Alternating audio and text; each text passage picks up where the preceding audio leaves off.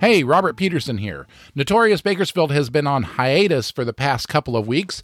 Join me Tuesday, August 9th, to hear this all-new Notorious Bakersfield story.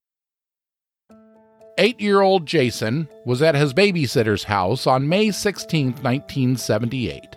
That afternoon, young Jason walked over to a neighbor's house to see if his friend Jeremy could play. The guy answered the door. He had the blue work shirt uniform on, and I believe it was dark blue pants, telling me that Jeremy couldn't play.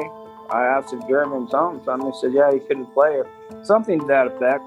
To me, I don't know who else was in there or nothing, but he just said no, that he couldn't play. I went back across the street to the babysitter's house.